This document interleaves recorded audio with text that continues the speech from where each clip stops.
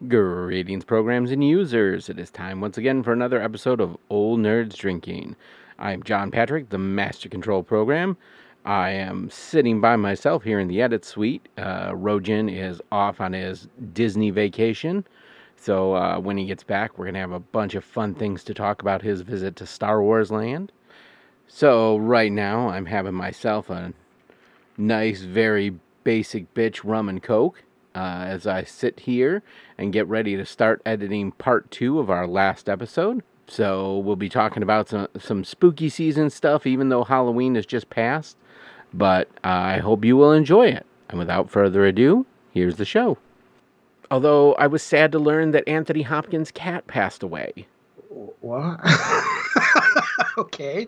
Okay, so during COVID, we all had things that got us through COVID. We all had those, like some people found sea shanties. Some people started sourdough bread. One of the things that got me through COVID were TikTok videos of Anthony Hopkins playing the piano for his cat. And it's adorable. It's Anthony Hopkins sitting there just playing the piano and his little cat like rubbing against him and purring. And it was sweet and it was wholesome. And I just, like a few months ago, they posted that his cat passed away.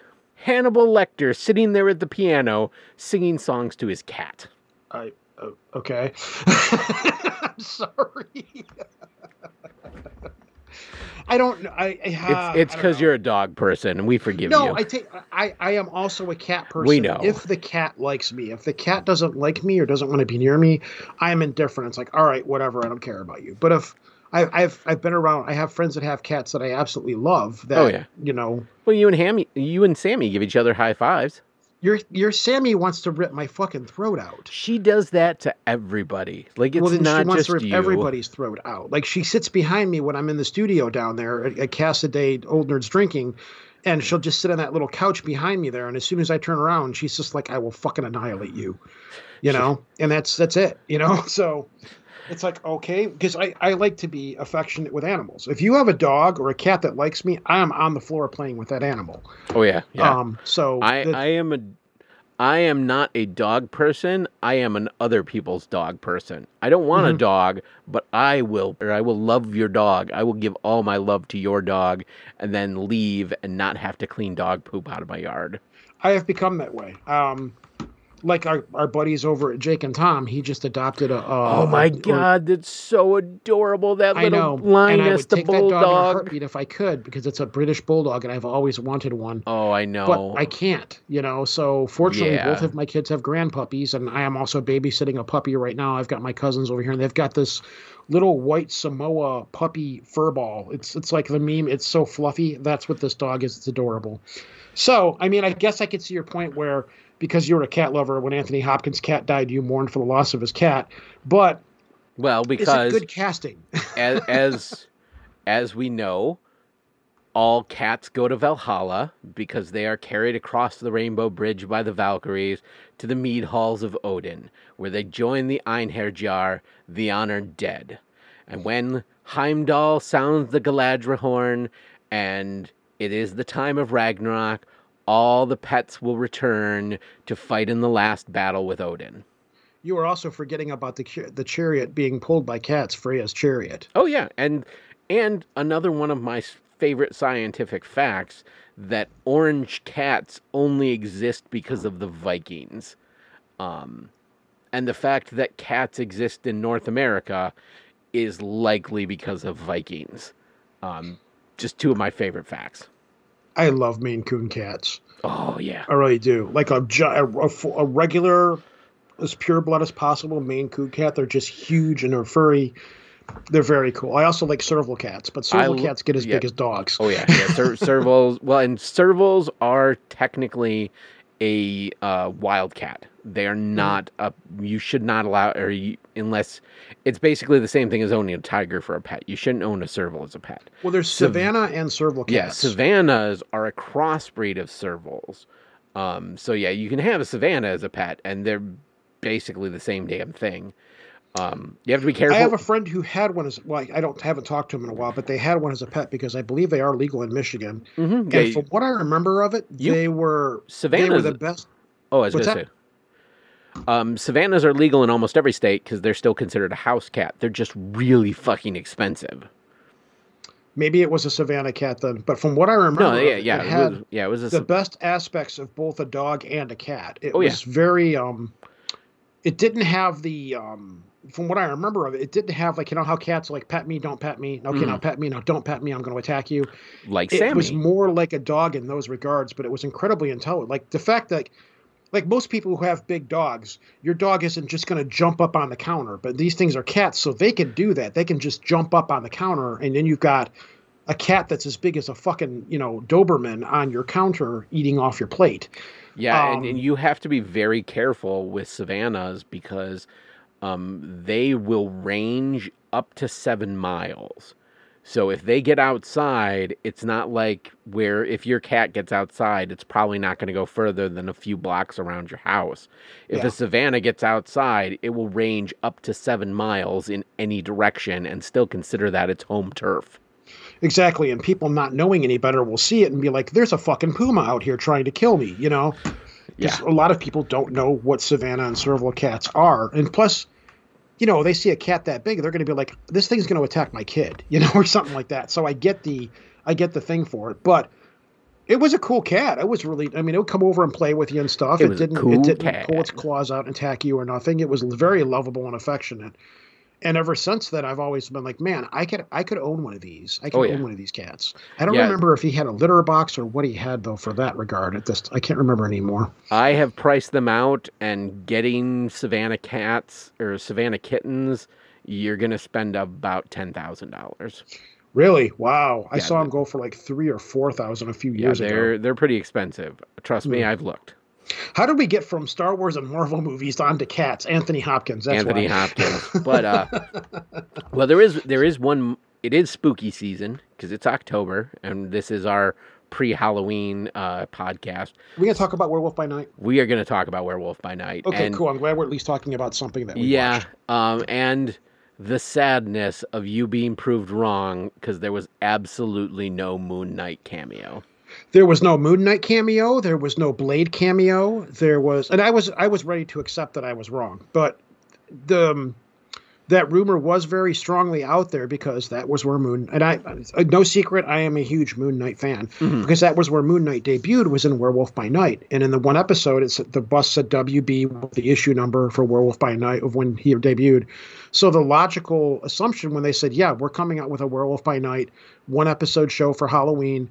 And it was like, well, they just did Moon Knight, and, I could totally see him popping up in that show for whatever. But what I was pleasantly surprised by was the appearance of Man-Thing. Yes. That made up for me not getting my Moon Knight. That was just as cool of a character. And they did it very, very well.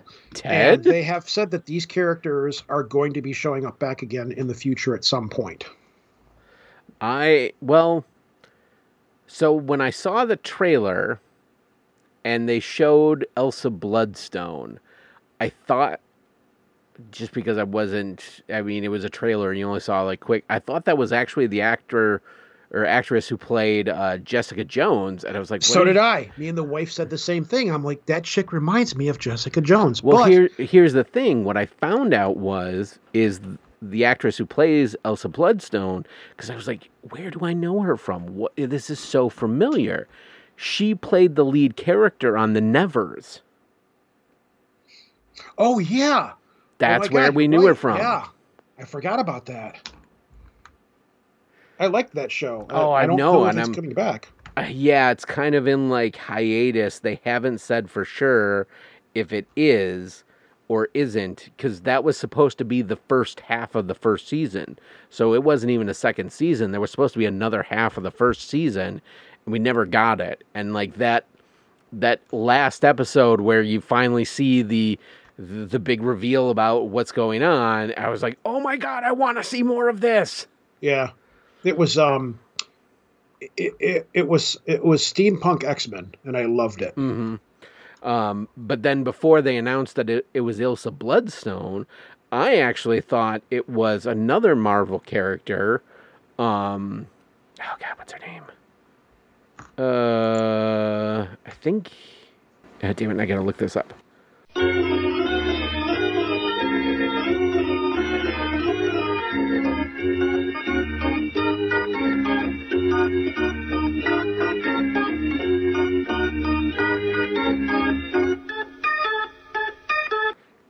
Editing. So the character that I thought it was Victoria Montesi, who was the leader of the Darkhold Redeemers, one of the original Midnight Suns titles. So that's who I thought it was, because all of the like hallmarks of this were really close to a lot of like the imagery of the Midnight Suns stuff, which would lead into Ghost Rider. But I don't know if Man-Thing was part of the Midnight Suns, but it would have made sense to it. That's what the big word behind the scenes is that they're not saying it, but all the pieces are in place for there to be a Midnight Suns, because we know Blade's coming. Mm-hmm. We now have the Man-Thing. We now have the Werewolf by Night. Man-Thing, I can't remember for sure he was in there or not. Morbius, questionable. Doctor Strange was there. So some people are saying that this could be something to do with the next Doctor Strange movie, or they might just do like they're doing with the Thunderbolts and do a spin-off series, like a darker one of the Midnight Suns. I would, because really Ghost Rider was in there as well. Yeah, it's all Blade. Yeah, Blade. Well, Blade was a member of the Night Stalkers Detective Agency, so you also had the Night Stalkers, or you would have had the Night Stalkers there. You would have had Johnny Blaze as just Johnny Blaze, Dan Ketch as Ghost Rider, the Darkhold Redeemers, Morbius, the Living Vampire, and I think there was Have you watched Morbius yet? No, I haven't. Because I just... You don't have time, and you've been told that it's a really bad movie. I get it. Yeah. Let's put it this way. I just sat down today and watched the first episode of season 4 of Stranger Things. Okay. I get it. Yeah. I get it. And it's not a movie. I would never have thought of Morbius as a character to carry his own movie. He did have a comic book for quite some time. Yeah, but he always seemed like he was just part of something else. It was either Morbius showing up in Daredevil, Morbius showing up in Spider-Man, Morbius showing up in the Midnight Suns. He never really seemed like a character strong enough to carry his own series. I get that as well. Or I should say, not his own series of comics, but his own movie. I'll say this: Jared Leto got the character down. He portrayed him the way that I remember him, even good as a human and as the vampire. And Matt Smith was in it. Matt Smith was okay. He was a villain in the movie, and that he was okay in that part. So I don't think the problem is with the actors or how they played their characters. It was just all the debacle going on with the Spider-Man movie and what was going on with Sony, because the two really didn't communicate each other that well. Right. It's like you're trying to connect this to the Spider-Man universe that Sony is somewhat trying to build by having Michael Keaton as the character from Spider-Man Homecoming, but then you didn't have Spider-Man. Like, it would have made a lot more sense to connect this to this Spider-Verse they're trying to build if you had Tom Holland as Spider-Man. But now Sony's saying, like, they aren't even sure if they're going to make more Tom Holland Spider-Man movies.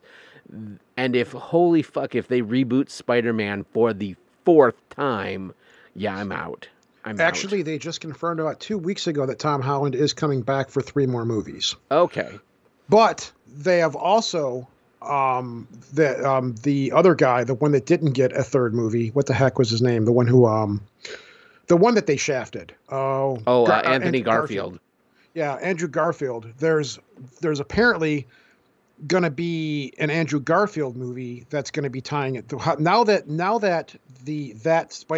No Way Home happened, and everybody was like, Garfield, bring Garfield back. Give him another movie. And Tobey Maguire kind of doesn't. He wants to, like, from understand, he doesn't want to be that much deep in it because he's getting old and stuff. Yeah. But he still wants to be there, but in a different capacity, like the big brother giving advice kind of capacity.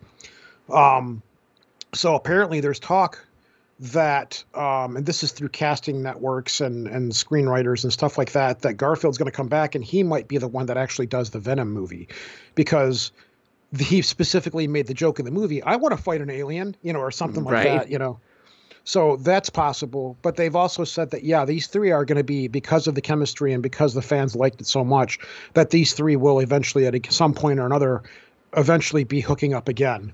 Maybe not in the same way. Like it might be Andrew Garfield and Tobey Maguire, or it might be Tobey Maguire and Tom Holland, or Garfield and Tom Holland. But they're all going to still be associated with one another. They've said that, yeah, this is a family now. So we're going to revisit. I was going to say, like, I never thought of Spider-Man as being a huge multiverse title, but like, I mean, I remember in like the Spider-Man animated series where they kind of touched on like the Spider-Man multiverse with the other Spider-Mans and Madam Web. But like Marvel is kind of just running with this to the point where now there's like all these kind of Spider-Verse comic books with different versions of Spider-Man. And I just learned... There's a reason for that. Yeah. I just learned there is a Spider-Man Disney princess. There is a version of Spider-Man that is very heavily influenced by Jasmine. And they show her in this kind of pseudo-Arabian fantasy world, and she has a pet spider that she talks to. They even had a sequence of her in the market having a song, and they wrote the dialogue and had it sung by a Broadway star who played Jasmine in the the musical version of Aladdin. Like, it's serious. Like, this is a thing. Kevin Feige and the woman that's running that division of Sony and handling all the Spider-Man stuff. I was going to say, I'm just talking about the comics at the moment. I know, but the reason I'm trying to explain what's going on behind the scenes with Kevin Feige and the Spider-Man universe. And Kevin Feige, I guess, a few months ago, well, it was actually about, I don't know, maybe a year ago, those two were out to dinner, and Kevin Feige was like, listen, you guys at Sony, you can't do it this way. You need to do this X, Y, and Z. So Kevin Feige actually sat down with Sony and said, if we're going to do this, because we all care about these characters, we all care about the money that they're going to generate, and we all care about this shared universe, and they've all learned that if we play nice together, the fans like it, and the pocketbook's empty. So he sat down with them and said, okay, if we're going to do this, let's do this right. You guys can still do your whatever. I don't know why the fuck they're doing Kraven the Hunter, but go do your Kraven the Hunter movie. Actually, they're going to do another. I was going to say, I don't think Kraven the Hunter is interesting as a standalone movie, but I absolutely would love to see a Spider-Man movie where the villain is Kraven the Hunter. Because that's all coming now. Yeah, because Kraven the Hunter is one of my favorite Spider-Man villains, because he is literally just some dude with zero powers who just wants to prove that he is the greatest hunter in the world, and by like the old joke of hunting the most dangerous game, which is man. No, which hunting the most dangerous game, which is superheroes. So apparently that's what Sony and Marvel are going to do now. So they're all consulting with one another. Like Sony, they've told Sony, go do your stuff, but if we're going to tie this all together, let's work together on the tie-ins, and let's try to, do your stuff, bring it to us, and they're all going to work together now for the greater good of the Spider-Man universe, which for me is great. Sony, like Warner Brothers, just doesn't seem to get it. They don't seem to understand. Because they don't get comic books. They get movies. Yeah, Sony is a movie company. Warner Brothers is a movie company. They don't look at this as making a comic book movie. They are looking... It's a boardroom meeting for them. Yeah, this is a movie that's about a comic book character. So it goes through the same process. Like, they don't see any difference in how they make this versus any movie. And except in very specific circumstances where you get directors who are a big enough name that they get a right of final cut, this is the process. It's the director makes the movie, the studio watches it, and if the studio's bean counters don't like it, they re-edit the movie to make it the way they like. And they're not necessarily the best judges of what's good in movies. It's the same thing with the Academy of Arts and Motion Pictures. It's a bunch of old white dudes sitting in a room circle jerking each other about what they think is cinema as an art form. Not Smoking cigars. Yeah, not what everybody else thinks, not what the public thinks. It's just what these collection of old dudes who are like the masters of Hollywood, basically just congratulating each other on being the masters of Hollywood. And that's a lot of what happened at Warner Brothers. Is the Warner Brother executives were like, what do you mean? No. We're going to do this. This movie needs some comedy. Let's punch up the comedy. It's like, we don't want, this is a serious movie. We're making this a serious. So let's add in some darkness. Yeah, they don't have any heart or soul to them or whatever. Yeah, they don't have any love for the characters. They don't. It's like, oh yeah, like let's make the Joker fucking Jared Leto, because they have He's a big name. Stop. People will come. People love Jared Leto. Let's just put him in that he's a big name. He's hot. Like, let's get him in this movie. Yeah. Like, the other thing is, I can see, like, there's a movie like Wonder Woman. You could see where the director really cared about that movie. There was some heart and passion in it, and you can just see where Warner Brothers came along and said, "Now we got to change that. We got to change this. Let's change this fight scene and make it look this way or do that to it." Like, you could see it with Suicide Squad 2. It's like, this is the same guy that did Guardians of the Galaxy doing Suicide Squad. It should work. He's obviously very good at taking characters that nobody's ever heard of, putting them together and making it work. But you could see where Warner Brothers just came in and was like, nah, we got to make this thing here. We got to do this way. And like really coming in and altering what they were doing. And you can look at it and see it. It's like, just stay the fuck out of these people's way. Let them do their jobs. Mm-hmm. You know, they've already done comic book movies. I understand what the characters are. They've probably got a love for what they're doing. Keep the executives away, because that's why people went and saw Suicide Squad 2, because of James Gunn, because they're like, okay, now we're finally going to get a good DC movie. Because people like, I want good DC movies. Dude, I would. My love for DC is just as mutual and strong as it is for Marvel, but it's like, yeah, it's like when DC let Christopher Nolan make Batman Begins.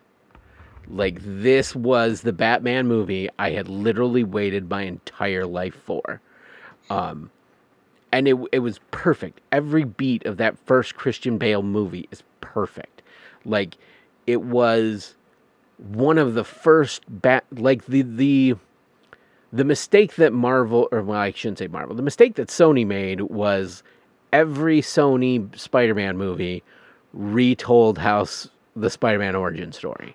To the point where, like, even Spider-Man, even the Tobey Maguire movies, like, it seems like in the second one, they still redid the whole thing with Uncle Ben.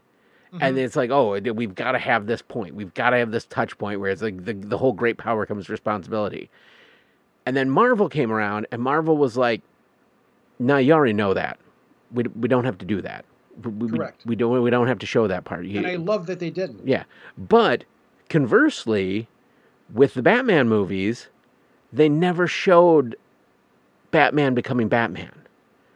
And then Christopher Nolan came along and like, no, this is how, like, this is integral to the story of how he became what he is. And it was perfect. It was absolutely perfect. And to the point where, like, I don't even think the other Batman like The Dark Knight and The Dark Knight Rises were even as good as Batman Begins. I mean, as great as Heath Ledger was as the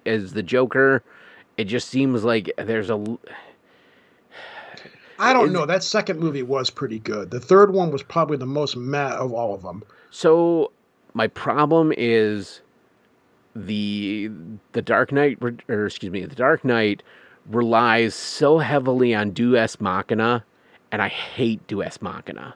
Like, it is my absolute least favorite plot device, and it's so deeply ingrained in it. And like the scene where he digs the bullet out of the wall, and then he's shooting the bullet at the wall, and like piecing together the fragments of the bullet to get the clue. That's not the Joker. That's not how the Joker works. That's the Riddler. Like, that is absolutely some shit the Riddler would do. Or even the other things. But the Joker is not that subtle. And that's what I think they got wrong about the Joker, is it's like you have Heath Ledger as the Joker, where he's kind of this like sociopath, and that was great. That was perfect. But then you had like this background story where he was like taunting Batman, and that just never hit with me. I don't know. I don't have much to add to it.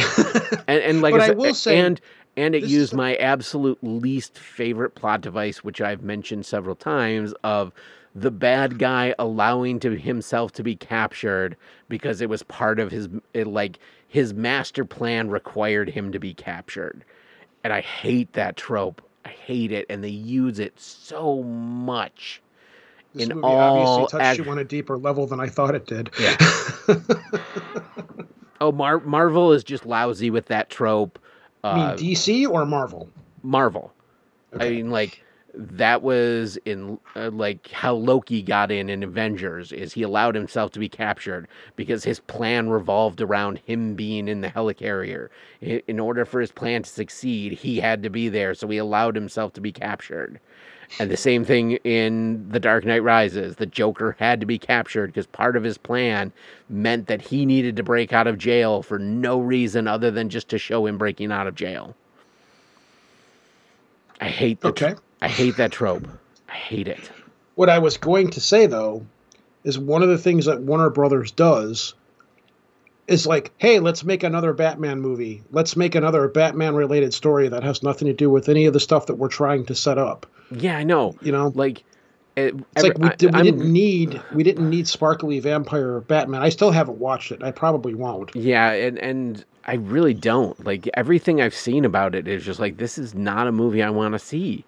Well, there's no need for it. It's like the Joker. It's like you just said. We already had our Batman origin story with the Christopher Nolan film, so we don't need another one. Yeah, and it just doesn't tie to anything else that's going on right now. Like Warner Brothers, they tried to do the whole extended universe, and as much as it sucked, and as much as I didn't like it, you know, at least they were trying. They could fix it, you know. But at this point, it's like how do you make a cinematic universe of interconnected movies when the first 3 movies you make are all Superman movies? Again, they didn't know what they were doing. Yeah. Because apparently Shazam, the Black Adam, is going to tie into Shazam, and Shazam tied into the Justice League movies because they made mention of them. And Henry Cavill's coming back for the Black Adam movie, or there's a part where he's in there at the very end of it, or something like that. Yeah, it's weird because in the first Shazam movie, there is a Superman cameo, but because Superman. It's not Henry Cavill, it's just Superman from the neck down. Yeah. Because at that point in time, he was not under contract and wouldn't come back just to do it. And then the Aquaman movie's coming out, and Aquaman is canon from the Justice League movies. It's like, okay, if you're going to do this, just get your shit together and do it, you know, instead of playing all this dicking around shit. And like, we don't need another Batman movie. We don't need a Joker movie. We don't need another Joker movie. I have absolutely no interest to see a Joker movie that isn't about Batman. Yes. Like, he's not a character I want to sympathize with. He's insane. Yes. And you're trying to make him a relatable character, and it's just, no. Why? The Joker is not interesting without Batman. The Joker's foil is Batman.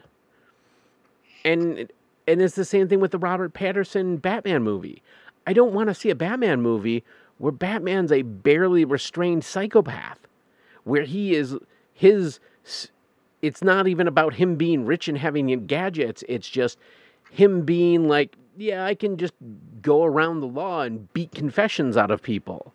I don't want to see the Riddler where the Riddler's a serial killer, because he never was in the comic books. It was just about proving he was smarter, proving he was the smartest man in the room. And I just, like, no.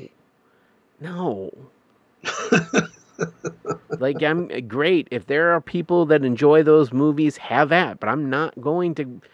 I have HBO Max. I could watch these movies whenever I want, and I just have no interest to watch them. I want to watch. They've got their fanboys. I want to watch a superhero movie to be inspired, to enjoy it, to feel better, and those don't do it.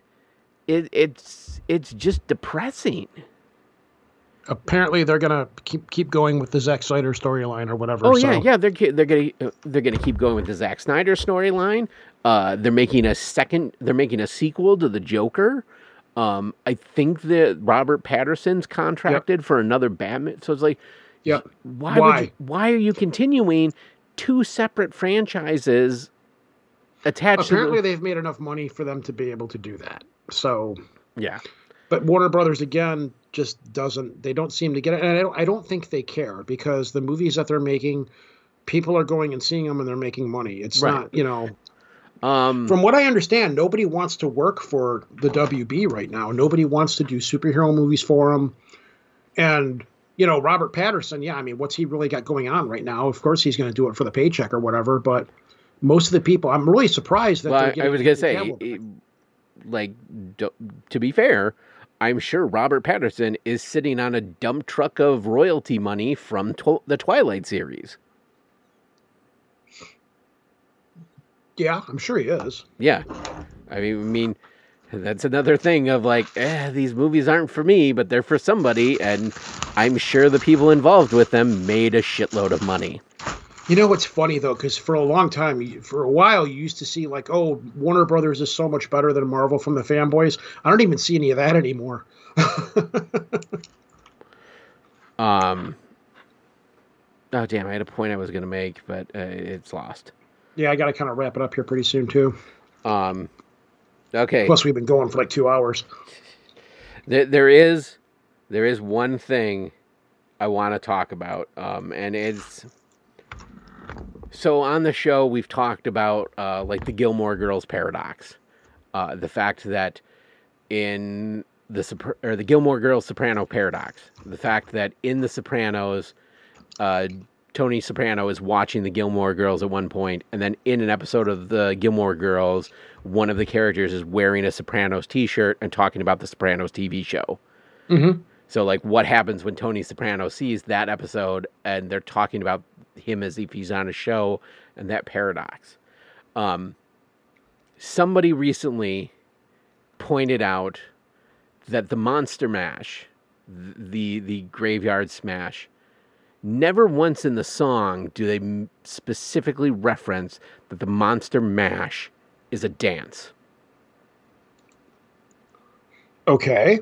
Which means we can open to interpret that the Monster Mash could be anything. The Monster Mash could be a sex position. The Monster Mash could be a fight scene. The Monster Mash could be anything. We just know that it was a graveyard smash and it caught on in a flash. The Monster Mash could be an STD. I really don't want to think of it that way. Nor do I want to think of a graveyard monster mash as a giant sex orgy between monsters. Well, yeah, because at one point they say Wolfman's getting down. You've put some thought into this, haven't you? I have. And then the other one, this occurred to me the other day while I was driving. This is, I don't think it's a paradox, but it is a cycle. Bob Seger's classic old time rock and roll. Bob Seger is singing this song and singing about old time rock and roll and how the music from the days of old and how it was this old time rock and roll is the best music ever. Now he sang that in the 80s.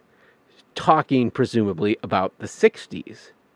However, now we listen to that song, and the old time rock and roll we think about when we're listening to that song is Bob Seger.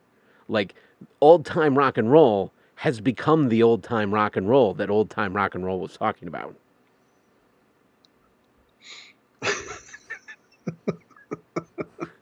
Like, you don't sleep much at night, do you?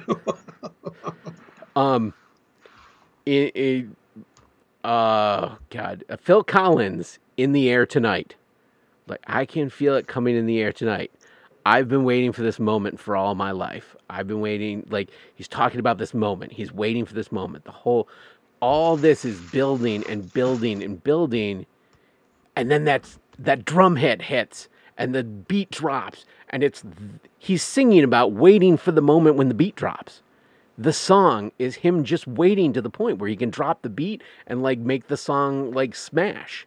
Okay.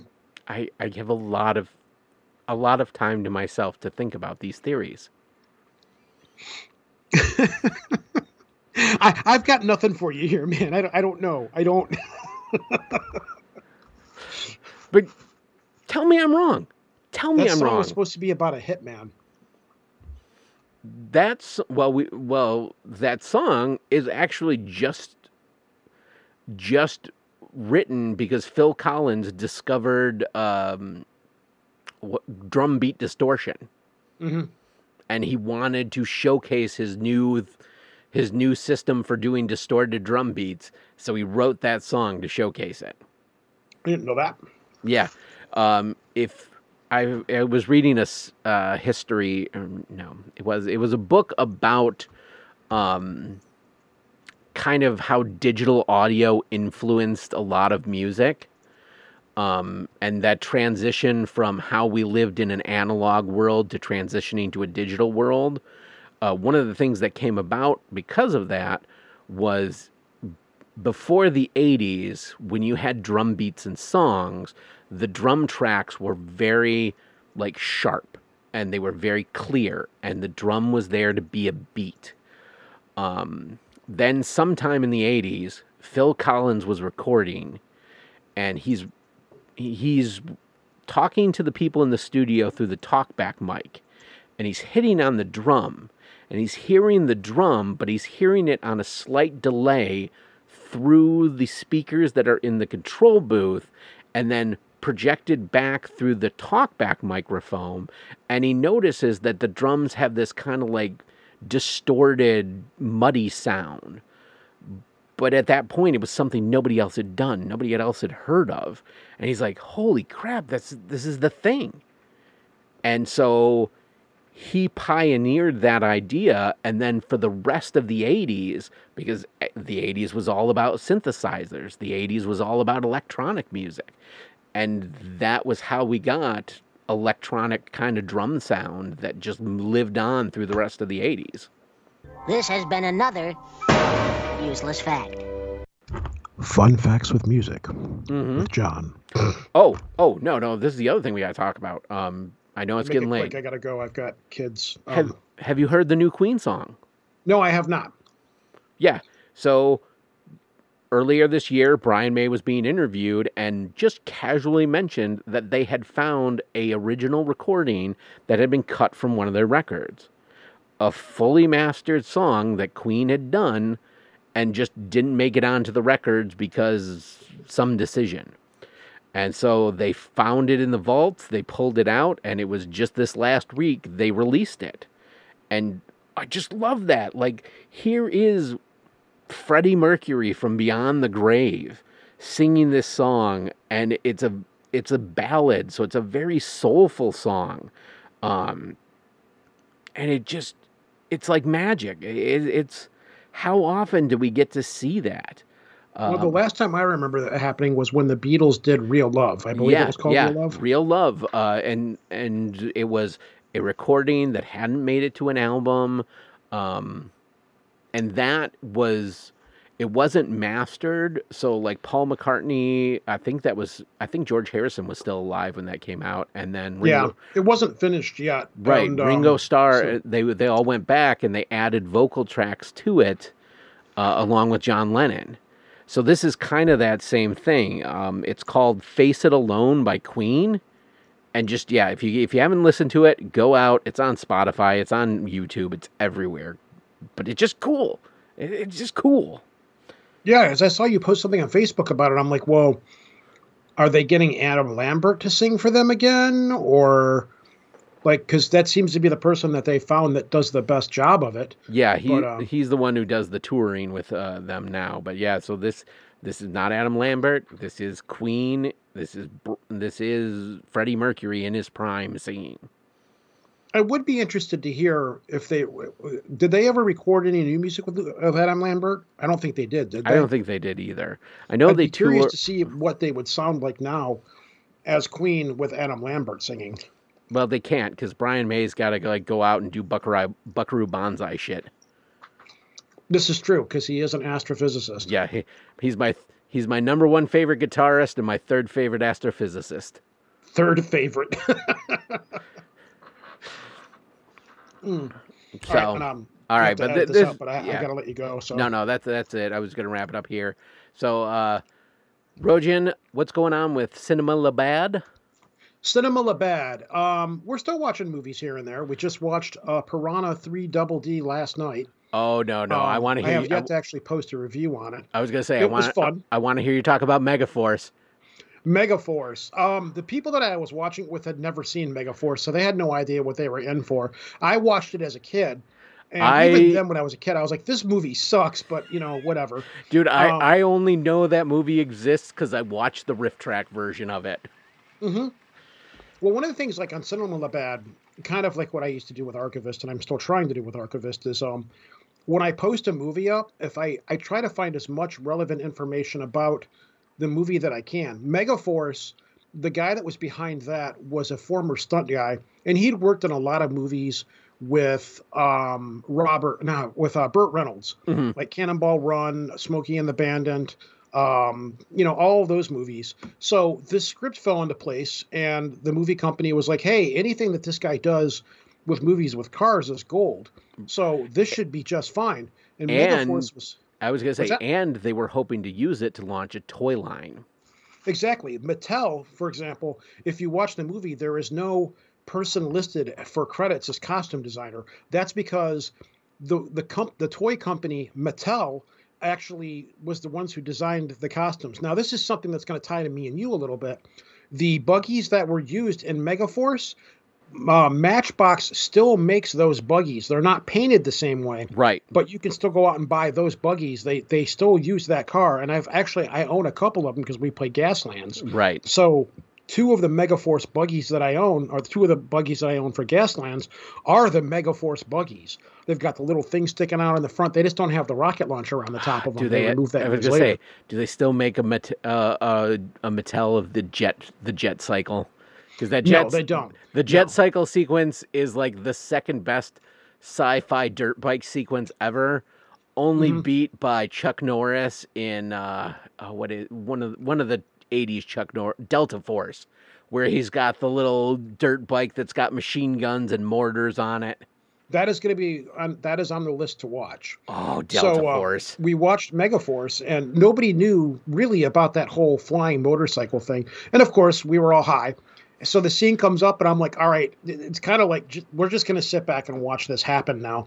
And everybody's like, oh, no, oh, no, no, oh, no. Oh, it gets so much worse. Like, you think you're 10 minutes in, and you're like, this can't get campier. I'm like, oh, the movie just said, hold my beer. Well, they were trying to use new technology in that movie. I can't remember what it's called right now. It's off the tip of it's escaped me. But they had this new technology where you could have something showing on a screen and a person walk out of the screen. So that whole sequence was supposed to be showcasing this new technology of this plane flying in and land, like this motorcycle flying into the back of this plane and landing, and him walking through the screen as though he actually just landed this motorcycle on the back of this plane. And the movie just fails in so many areas. It's it's not that it's a bad movie, because I've watched a lot of Sedaris movies and stuff, and this movie is a very Andy Sedaris. This is a campy movie. It was a uniquely product of the 1980s. Well, it was supposed to be this massive blockbuster action adventure movie, and it failed so incredibly, immensely bad. Yeah. Like so bad. And it's got so many, like the main actor's hair never moves. Wind, pulling a motorcycle helmet off, whatever. His hair is always the same. There's just so many things about the movie. It's funny to watch. It is perfect cinema, Labatt. I'm telling you, if you guys watch RoboJocks, you guys need to watch RoboJocks, and I want to be on when you guys watch RoboJocks. If you can deal with, because we're very well known, like whenever there's a part in the movie where it's explaining the plot, we're usually laughing our asses off and talking over that part of the movie. And then the challenge becomes to be able to figure out what the hell the movie's about. Because you didn't pay attention when they monologued. You didn't pay attention correct. And lately we've been falling down the old Hammer horror movies, like, because it doesn't, like, Cinema Labatt isn't necessarily about bad movies.